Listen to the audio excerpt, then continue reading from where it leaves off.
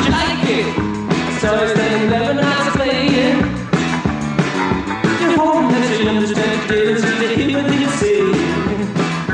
Welcome, dear readers, to Cover My Ass, where baffling books are reviewed but not read by yours truly. My name is Kaki. And I'm Kay, and remember, we only judge a book by its cover. Thank you for inviting us once again into your beautiful library. I feel more at home here every week that I spend sleeping on the floor. I did offer you the option of the leather armchair, but it kind of requires a particular pose. It's a look. I don't know that I'm ready for that. And then people sort of expect me to also be wearing a bathrobe and puffing a pipe. And you did explicitly say no smoking next to the... Not near the grimoires. I don't get it. Like, it's just that... You don't want to take any chances. Things might happen and someone's imagination might run away with them, and you never know. Oh, dear. Well, all the dangerous books are in the cage anyway, so don't worry about them. You've taken a book off your shelves for us today, not from the cage. What can you tell us? No.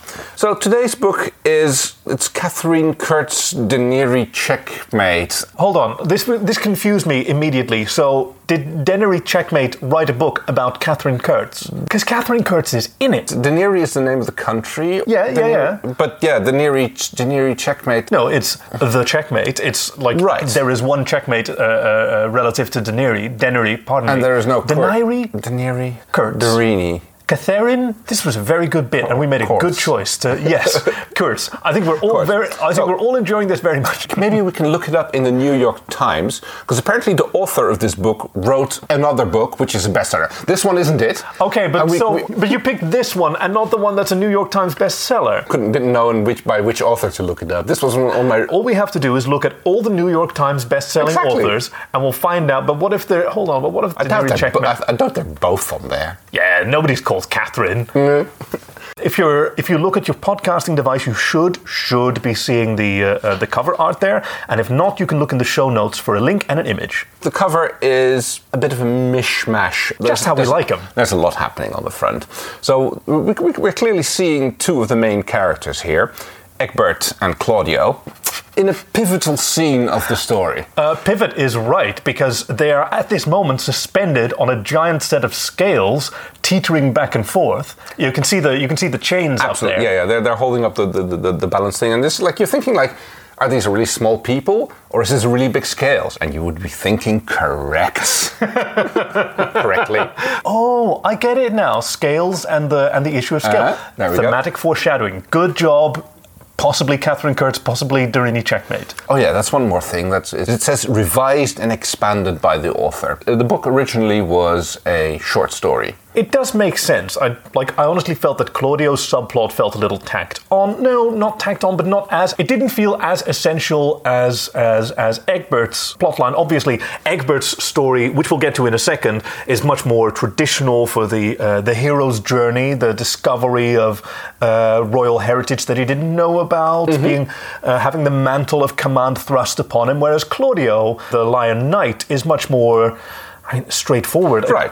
And that's where the cover goes a little bit wrong, because Egbert is the one wearing the mantle and Claudio isn't. It might imply a homoerotic relationship, it's kind of like wearing someone else's sweater, which I'm just like... Is that a thing? I'm shipping this into the book. I didn't know that wearing somebody else's sweater... Hold on, that's the one I'm stuck on. It's a boy-girl thing. It's like, maybe I'm just shipping it. Oh, but that's very sweet, though. It's not quite Prince and the Pauper, because... It's more the prince... Because you have a prince and a knight and... Oh. Prince and a royal battle mage, Oh, he's the mage. Ah, yes, of course, the knight in shining battle armor with his battalion of spellcasters and... Hey, hang on. I can't find a way to stay in character and ask which one you think Claudio and Egbert are. We already established that. Did we? Point at Egbert, Claudio. Egbert is the guy who... Wait, and then who's the one in the middle? That's his wizard. We haven't talked about him yet. You said battle mage. No, that's him. Him is the battle mage. He's just a wizard.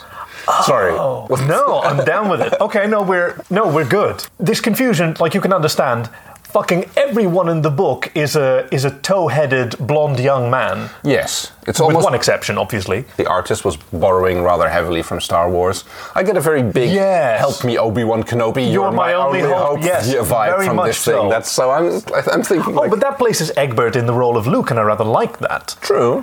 He's the dopey farm boy. Yep. loves And milk. you know, the book was originally released in the early '80s, so that Gosh, kind he of loves milk. Kind of fixed. Oh yes, he's from. No, I'm not going to say Planet of the Milk-Fed Boys. I wonder if anyone will get that. Hey, email us if you get that. So what we see here is where Claudio and Egbert they have met. Egbert has had his destiny revealed to him. We'll get to how he got there in a second. And they discover the prophetic message. Well, he's already sitting on the lion throne. Claudio is wearing a lion cuirass. Cuirass? I think it's a tabard actually, but it's one of those things that you hang over the armor. Oh, I'm Kay. I know all the bits of fantasy clothing.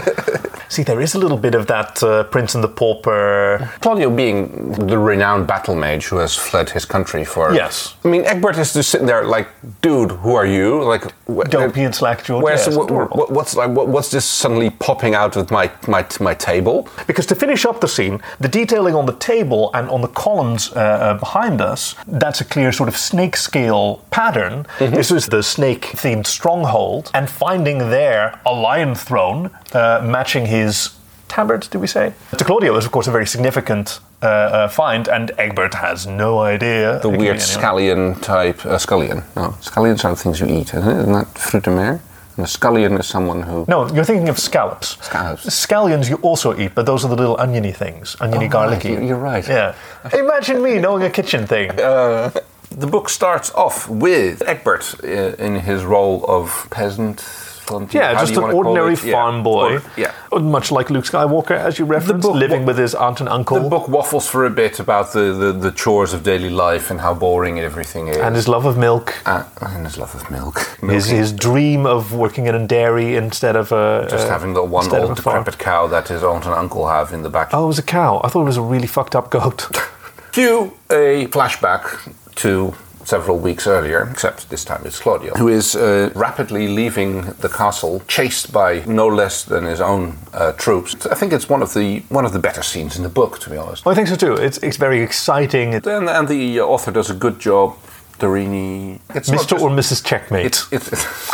It's not just a car chase on a horse. There's also... I particularly like the way that it was suggested that he was holding back. He was pulling his punches, even as he was launching fireballs and causing trees to grow and ensnare. Because they're his men. There's he's the one. He's been in charge of these men. He's trained them in a lot of cases, and they're not pulling their punches in return. Well, they're not. No, but so he's. We the know rock that. slide that's being caused by the. Oh yeah, no. It's like what we later find out is his lieutenant, also a battle mage. So we swap back and forth in perspective between Egbert's utterly pedestrian everyday life, alternated with Claudio's evolution from an exiled battle mage to a frail husk of a man who's worn down by shame and hopelessness. The great shame brought upon him, which still not delivered to us, the reader, where he still insists on wearing the regalia of his nation that has rejected him, the Lion Nation, Daenerys, the titular... oh, yeah, okay. I suppose that Catherine is named after the country. It would be Wait, kind of like having what? It would be kind of like having Kim Holland. Do you think this author named herself after a country that she wrote in this book? Odds are that it's the other way around. No, I think you're right. What? But No, I'm with you. I'm with you 100%. So we have because we have the Snake Nation of Kurtz and we have the Lion Nation of Darini. And they finally meet, and it is just a question of down on his luck, Claudio stumbling drunkenly into a barn and being found shirtless and glistening. I get where your shipping is coming from. Shirtless and glistening by young Egbert minding his chores on a very important day where he's supposed to take his beloved cow, you said? Yes, cow. Not a fucked up goat off to slaughter, much to his dismay. There's no real reason for this other than that, It's all for Claudio to learn more about Egbert's backstory so that he can put two and two together and realize that this boy fulfills an ancient prophecy known only to the battle mages of... Okay, yeah, fine. He leads the boy toward his destiny, deceives him, leading him to the ruins of the former Snake Temple. They get led there or chased there. They dodge the occasional patrol of the battle mages who are clearly still on the lookout for Claudio. They seem to be bandits to us, but yeah, from Claudio's responses, those are probably his old crew still on the hunt, disguising themselves because they're in unfriendly territory. something which he never really does. He doesn't disguise himself. So I think he counts on the fact that that the people here don't know that he's that he's been chased off out of his own country, and he's still. No, but what I mean is he's still got the lion crest. Yeah. That is a hostile symbol. Right. But it's an oppressor symbol. Exactly. And he counts on that having power and that nobody's going to mess with him. Yeah, but see, I don't buy that. He's on his own. That makes you a target of opportunity. It's not the troubles. So into the temple. This is supposed to be thrilling, but there's an endless series endless series of puzzles that they have to solve. Cobwebs.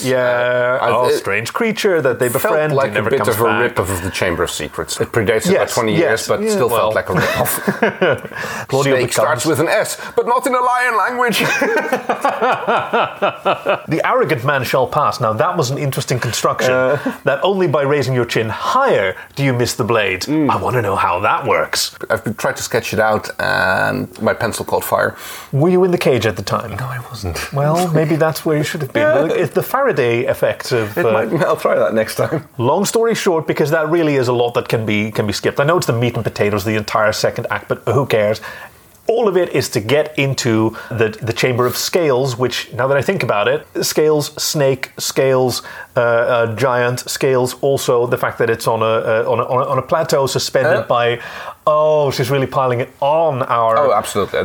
Miss Catherine Checkmate. No, Dorini. Really... Catherine Checkmate. Kurt's I like Dorini. that. They sound like rival ballet instructors. All right, that's the one. Catherine Checkmate. That's Miss Checkmate. Into the Scales, and of course...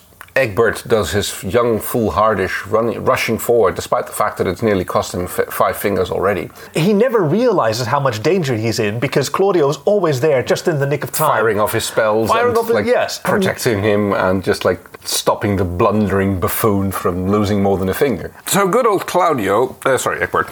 My bad. Good old Wow, that's going great. Yeah. So, good old Egbert blunders onto the scales, sends them teetering down into the abyss, leaving Egbert standing on the... fuck's sake, this is great. Would it be easier if we re-record the entire first half of this podcast? So, good old Egbert blunders his way onto the scales, which sends him teetering down towards the abyss, leaving Claudio standing on the precipice, gazing down at the dwindling light and hearing the weird rushing sound of the other set of the scales coming up. On the precipice, that's right, because the other set of scales was shaped like a giant horse penis, wasn't it? You mean precipice? Precipice. Nope, but you said precipice now. Standing on the floppy wobbly, I thought we were going to get out of this episode without an explicit rating, but here we go. So much for that one. A giant sculpture of a horse penis. It's a mythical third kingdom. And that's right. Kingdom of the horse. The kingdom of the horse that has historically kept the peace between these two warring nations, which explains why the Lion Throne is in the snake's lair. In the snake's lair. In the snake castle. Maybe. Long missing from his nation. Right, yes. Vanished with the last scion of their royal house, which the prophecies that he's been associating with Egbert have been very non-specific, and since he was in the Snake Nation, of course he believed that he was a snake prince. Of course he believed it. You can finish this podcast on your own now. No. I think we're done. I think this is it. This is it, Kay. What? You know exactly what. So of course. God damn it. So to his great surprise, yes. Egbert and the throne come back up from the abyss. Egbert has seemed to have managed to activate the device on the table in front of him, because he's apparently completely oblivious to the whole wibbly-wobbly, scaly thingy going up and down. All of the puzzles that have occurred so far. True. When he sees, hovering above the table, okay, it's not a hologram. It's a hologram. Help me, Obi-Wan Kenobi, you're my only hope.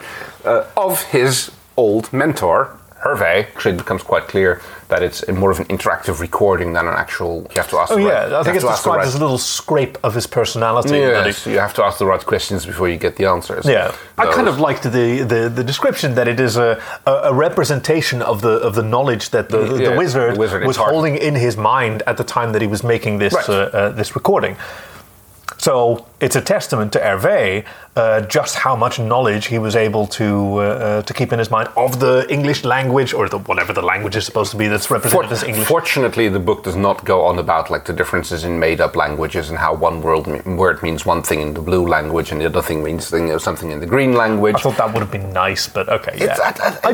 It often becomes a discussion in like how many words can the writer invent for common things. I just like it. What can I say? It's such a cheap trope, and it often doesn't work. You can call it a trope, but that's reality. Like there's languages, and they're just wild, and they can be the slightest the slightest differences can cause a misunderstanding. True, but it doesn't. You don't necessarily have to bore the reader with all of it. Well, some of us are thrilled. Okay. So some of us weren't thrilled by its absence here. It is your right to be offended. Wait, no, I was just reaching a nice little compromise with my co-host. Egbert then. Now he still has no idea about the symbolism of the throne that he was sitting on. He still thinks that he's the Snake Prince. Yes, absolutely. And Claudio lets him believe it. He realizes Egbert is foretold to restore the Darenian monarchy, which existed before the split into the Lion and the Snake Kingdom, facilitated by the Horse Kingdom. Wow, we're good at this. At this point, the title of the book starts becoming relevant to the Whichever story. one that is, because this is where Catherine enters the story. Catherine checkmate. No, Claudio's old lieutenant. Catherine who's been leading this band of disguised battle mages from Dareni. Wow, I got it all together. Turns out to be the lieutenant that was chasing him in the beginning. In the opening sequence, yes, who caused the rock slide and who caused the flood. Right. In this case as well, like she just immediately ingratiates herself with Egbert, and she trusts Claudio not to fuck her over. I'm not entirely sure why. Exactly. I mean, it's going to work on Egbert, obviously. If I had been Claudio at this point, I would have gotten that battle sword out and... She wasn't attacking him. And he's still clearly loyal to the Lion. Well, now it turns out the Lion Throne, the Lion Monarchy. Yeah, and that's when the book turns into like less adventure novel and a little bit more political drama and a psychological tug of war between who do you like more, mummy or daddy, with Egbert as the pawn, despite his royal title. He gets maneuvered into the position where he has to the Zugzwang. You have to make a move, but each move it's only going to make your situation worse, whatever you do. Claudio is going through the same issue because he's still trying to protect Egbert by protecting him from some pretty complicated political realities, putting him in a position where he is much more easily manipulated by Catherine. Because it's kind of keeping him dumb. Catherine is doing exactly the opposite. She's overburdening him with information. She never says anything that's false. She's entirely truthful. Tell the truth, but not the whole truth. Yeah, exactly. She never completely misleads. So there's and she's always undermining Claudio. With like, oh, he wouldn't do this, or he'd never let someone do that. It's the same deal. Yes, he was defrocked. He was excommunicated. He was banished, and for good reason. Ethically, he was in the right. Legally, he wasn't. Yeah, well, no, because it was like disobeying orders. Which places Egbert in his most important moral quandary as the appointed heir to the throne. I mean, she places that Catherine places that burden on his shoulders to decide whether to pardon Claudio, which he can just do. Right. But, it's like, oh, you sure want to do this? You want to, be that kind of ruler? The arbitrarily bestows mercy upon someone that he knows and likes. Yeah, exactly. That sounds like clientelism or... Nepotism? I think that's literally... family, but yeah. Yeah, I think, it literally means nephew favouring. Oh, right. So that's why clientelism... So this is where Claudio comes back, and Claudio has been losing ground in Egbert's heart for half the book now, because Catherine has been so charming and persuasive and manipulative and honest. And honest. I mean, all of it together. Yes, manipulation through honesty. Yeah, I like that. Claudio has obviously been holding things back and withholding information, like deliberately withholding information that Catherine seizes on as like an obvious lack of trust on Claudio's part. Yeah. But meanwhile, he's been stoking her obsession with fulfilling this prophecy so much that when they cross paths with the young man David, now I honestly believe that he was planning this whole time to encounter some other country bumpkin. It just happened to be the milk boy David. Milk again. Romantic subplot number 2. Well, more importantly, God, Claudio is a slut. More importantly, who fits the prophecy even better, or at least the aspects that most speak to the imagination. The, again, blonde, golden hair, already crowned. He has a snake bite, snake tattoo. He has all of those attributes already. I never really made that assumption. The whole blonde hair already crowned. And David is even blonder and even more golden, even more toe-headed, and speaks much more to at least the visual aspect of the prophecy, and importantly, is a better sell for Catherine. If she wants to come home with the Lion Prince, Right. better that he's from their side of the border than Yeah, the other that he side. looks- Like it's absolutely. less complicated, more attractive, divides her attention, which obviously provides an opportunity for Claudio to point out to Egbert how fickle her loyalties are. Knowing how Catherine tends to extend her gambits, how she likes to play Exactly. right on the edge. I mean, he knows her. He's trained her, and right at the Exactly. end, he's there with the big long knife and going. I can see why they advertised saying that it was by New York Times best-selling author X and Y, because this book wasn't going to get on that list. The twist was good at the end. It was great. Yeah. She wrapped it up very well. Do you think, because you mentioned there was that you shipped Claudio and Egbert? Yes. So, do you think that Claudio was trying to defeat Catherine, or that he just really wanted to continue, his relationship with, chaste as it was, with Egbert? Do you think that he genuinely believed that Egbert was fulfilled the prophecy, or did he just want to get his crush away from the competition? To be honest, I don't think it's irrelevant, because either person could have made him could have fulfilled the prophecy from his standpoint. So yes, he was definitely going for his little bit of side chick and doing the making sure that Egbert ended up on. No, not But on Egbert top. made it through. Well, definitely not that. But Egbert made it through all the trials in the Snake Castle. Yes, absolutely. Well, only because Which- Claudio was like kicking him through those trials. But didn't he? I mean, prophecies are not known to be discriminatory This is for true. how you get there, as long as you get as there. long as you get to the end result. Yeah, this is true. None of which Catherine was there to see. No. But, Catherine, I always got the impression that Catherine was just kind of like hovering around waiting for it to happen, and either they come out both or they don't come out both. And if they don't come out both, then one of them has died and the prophecy has been met. And if they do come out both, then either they've given up. But she wasn't party to anything that happened inside. No. And I think, honestly, this is something that the writer... Did we say Catherine checkmate? Yeah, we did. Let's say Kurtz Denery from now on. Kurtz Denery. Kurtz Denery? Kurtz Derner could have seized on this Maybe it's opportunity. Finnish and it's Dorini. Oh, I like that. Yeah, Dorini yeah, could be Dorini is Finnish, fine. Okay, yeah. Dorini is a Finnish mononym. Yeah. Of course, this is... Kurtz sounds... It's German.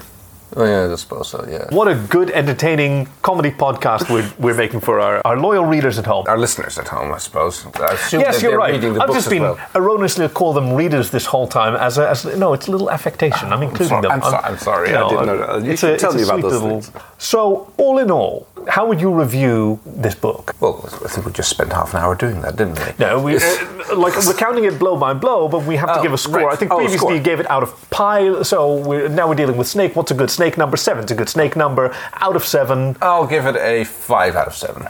Okay, just to be extra complicated. Like I said, the whole Zugzwang is like the... Bit of a discovered check. See, Yeah. I know a chess thing as well. Zugzwang. I've got to say, I've got a soft spot for an intelligent villain, and Catherine was certainly that. Yep. She seized upon the opportunities, she stuck to the principles, she played a very, very good game. Claudia was just a little bit better, but it's the old, love and loyalty will win out over opportunistic intelligence.